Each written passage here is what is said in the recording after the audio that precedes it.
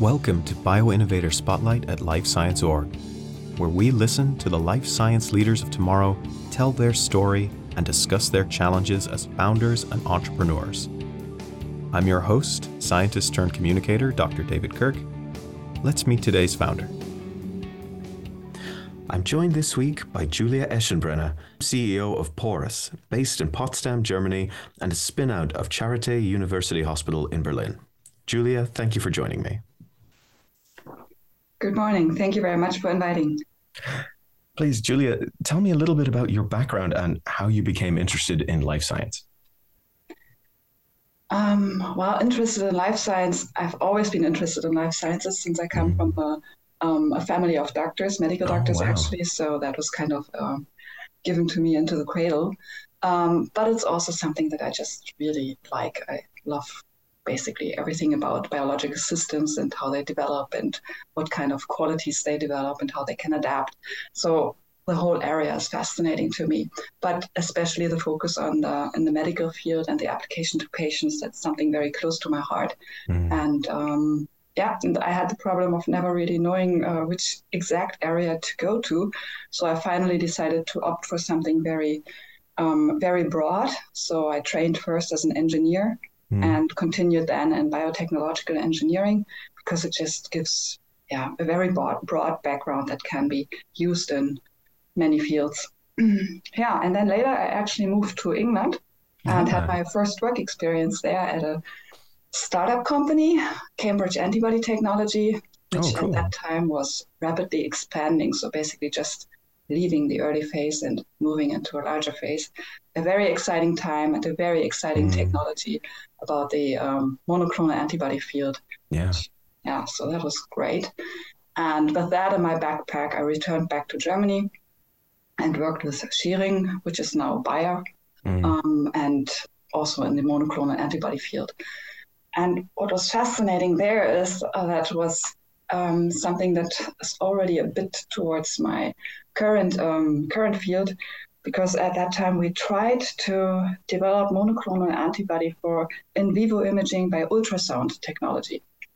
In the end, it never worked out, but it was a very, very exciting phase and very, very interdisciplinary, where I learned a lot from all fields. And most importantly, I learned a lot how to communicate with people from very different backgrounds and what's important to them in their field.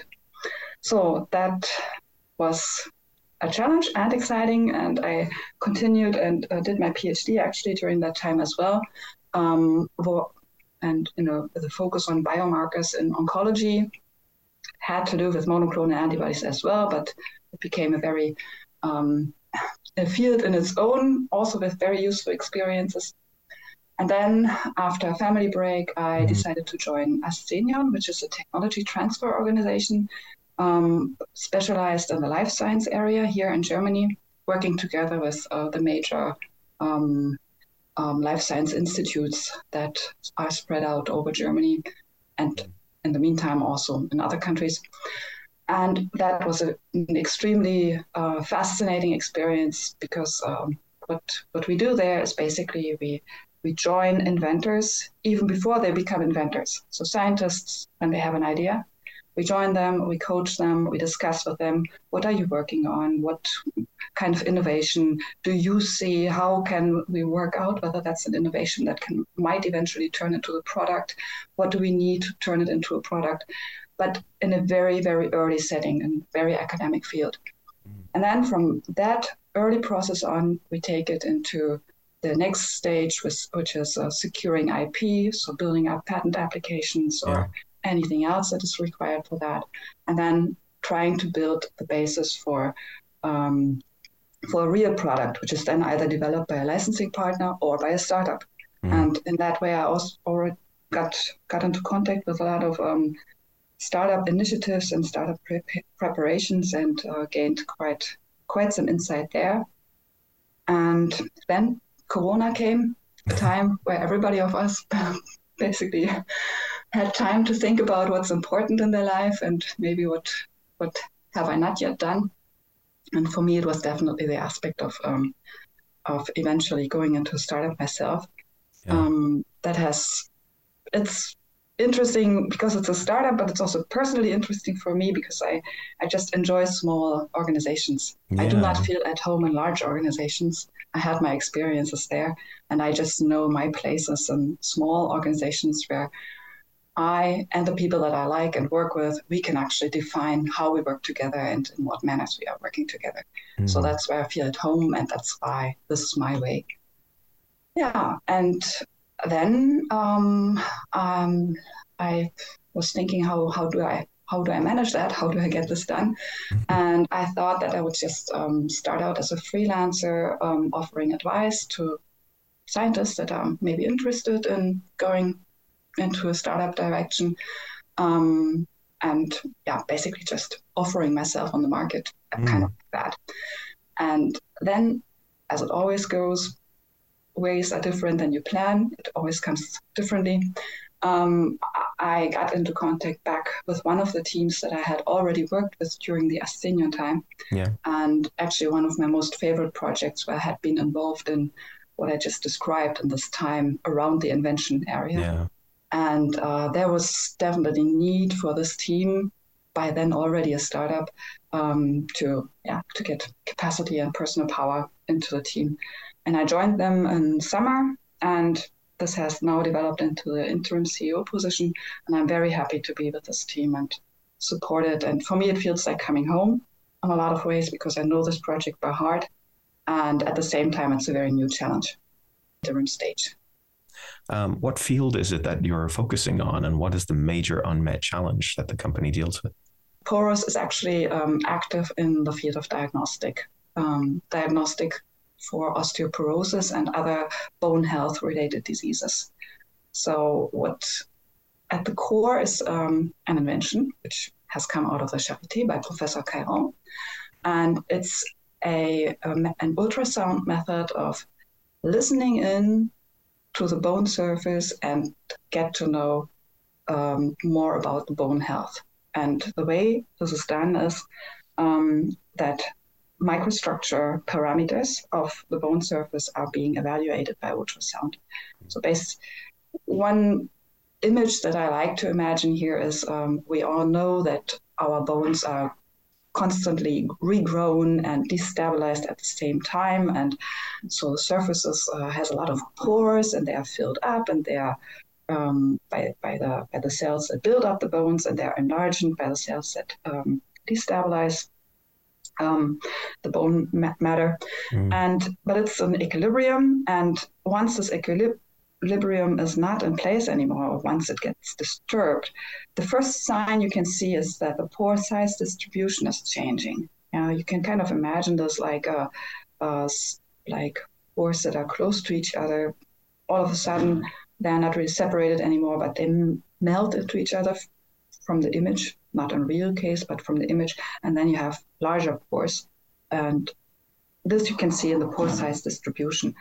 There are other microstructure parameters that can also be measured by ultrasound. And we integrate them into a multifactorial index that gives back an answer or an indication about the status of bone health. And what we do actually here is really at a very high resolution and at a very high sensitivity. We are able to measure at least comparable as the best high resolution CT instruments currently. And these are only research instruments. They are not used for current diagnostic, but we are really able to achieve this kind of sensitivity. And we are far better than the current gold standard that is used in diagnostics out there, which is the DEXA bone mineral density measurement, which is the current standard, but it has a lot of faults. One of them is that's associated with radiation. The other one is that it doesn't work for everybody. And so a lot of people are actually missed out, even though they are osteoporotic or have osteopenia. And so we have two goals. One is make it better than it is currently, so we can offer better diagnostic possibilities. But the vision or the second goal is that we really want to enable early diagnostic. And by that, we mean diagnostics so early that we can really prevent osteoporosis. So that we are we shift basically from a treatment of osteoporosis into the prevention of osteoporosis. And yeah, just pure examples what that could be is some of those sound advices: go out, exercise more, get some more fresh air is one simple advice. Take care of your nutrition is another one. If it's a bit tougher, then supplement with vitamin D, for example, for a while, or do a short-term treatment with some kind of suitable medication, suitable to the stage, for example. So these would be advices that could then be given and actually initiated. And if it's done this early, the hope is that you don't really develop osteoporosis at all, because you can maybe compare osteoporosis a little bit to overweight and what happens there. Yes, osteoporosis is not really a disease that you can feel. It's more a condition, and it's the consequences of osteoporosis are the ones that we feel as patients. Yeah, one example is most patients are diagnosed for osteoporosis when they have already broken a bone due to osteoporosis. So that's the stage of current diagnostics. And obviously, broken bones that lead to a lot of disabilities and rehabilitation measurements and loss of life quality, especially for the older people. So it's where it moves to. That's what makes osteoporosis such a burden for healthcare and healthcare systems. And if we can actually act early on, then we are able to delay the onset or even avoid the onset of it, and basically avoid all of these consequences in old age. Yeah. And it sounds like getting it as that equilibrium kind of comes out of balance, that will be the magic time just before you break a bone. That's absolutely, because that's how it certainly has happened in my family. I think everybody has an elderly relative that is suffering from maybe something similar, or definitely osteoporosis in my family's case. But it's, and it takes so long. I think if you've never broken a bone, you've no idea how long it takes to heal. I broke my elbow earlier this year. It took 3 months before it was fully healed. And that's I like to presume I'm healthy, but I think that's a normal, healing period. But gosh, that's amazing. Tell me as well, now we've talked about the biggest challenge for PoroUS. What is the biggest challenge for you as a CEO right now? Well, I guess the biggest challenge at the moment is due to the fact that I'm jumping into right the middle of activities. So there's just very much going on in parallel in all fields of activities, basically. And it's very interesting because you can see it all at once. But I do confess it's also a challenge to be able and to manage it all at once. Yeah. But it's interesting, and the positive thing about the CEO is that most of the deadlines you can actually set, and also most of the the famous 80-20 rule, you can actually also say, okay, this is enough for the moment, and later on we are going to go deeper into it and better it. But let's go first with a pragmatic way of being able to move forward. Yeah. You might be the first person who's actually mentioned the 80-20 rule on the podcast. So maybe you can explain it a little bit. Well, the 80-20 rule is my cure to perfectionism, because I'm from background. Yes, I like to do things right and do them very correctly. But that's just something that's not pragmatic and doesn't live up to real life. And so even a perfectionist as me has to learn that 80% is not only enough, but it's healthy, because that's the way you can actually move things forward and not spend too much of your own energies, but also of the energies of the project into it. So basically it means 80-20 rule for me in practical life. It means if I get 80% done in 20% of my energy time, then that's perfect and I'm happy, and I don't need 100% of perfection. And then I have 80% of my time, my energy left over for other things that are also important. Yeah. I think that's a good rule to live by. I think I certainly also suffer from perfectionism. And it doesn't get you as far as you would hope, I think, especially when Nope. I find in the team situation, because you have so much input from other people. Maybe it's a little different for you as the CEO because you're the person who gets to generally sign off on everything. But when I'm working with clients or with teams, because everybody will have a different view of perfection, and Yeah. the perfection I aim for is not Yeah. necessarily perfection in reality. That's actually an interesting perspective. Yeah. Our whether we call it team processes or democratic processes, they automatically lead to something like an 80% because we have to compromise. We have to learn how not only to, it's not we have to learn. I mean, this is a positive thing that we actually can learn how our team partners are thinking, what they prioritize due to their different backgrounds and their prior experiences, and it actually enriches teamwork. But in the sum, it's another example for the 80% that might be better than the 100%. Yeah. Exactly.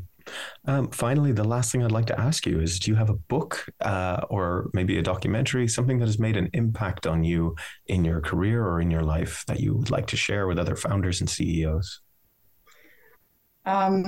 Yes. I've read one book during my Corona break, and it really made me think about a lot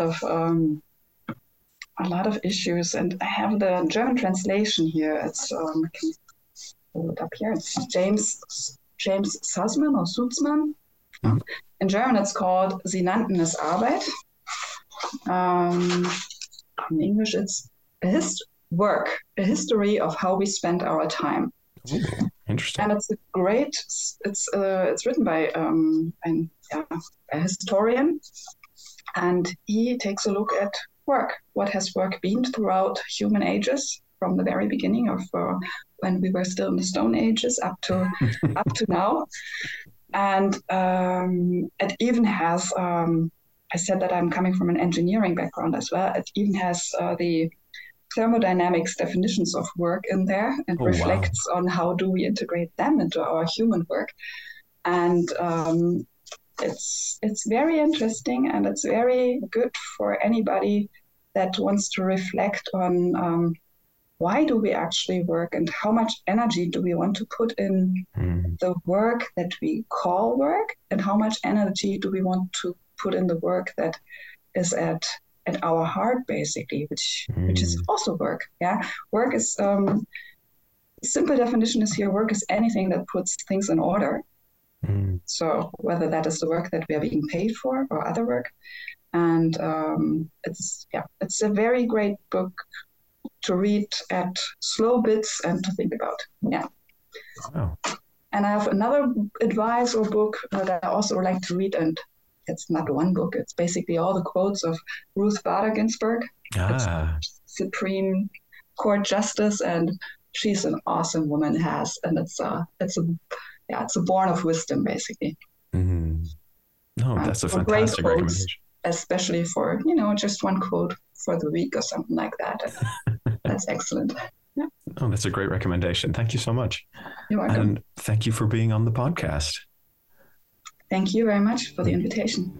And we'll hope to catch up with you again in the future. Best of luck with PoroUS. Are you a life science CEO in Europe? Go to lifescienceorg.com, where you can connect, share, and engage with a community of your peers. We have a platform just for early stage founders too. You can join there at nextgen.lifescienceorg.com.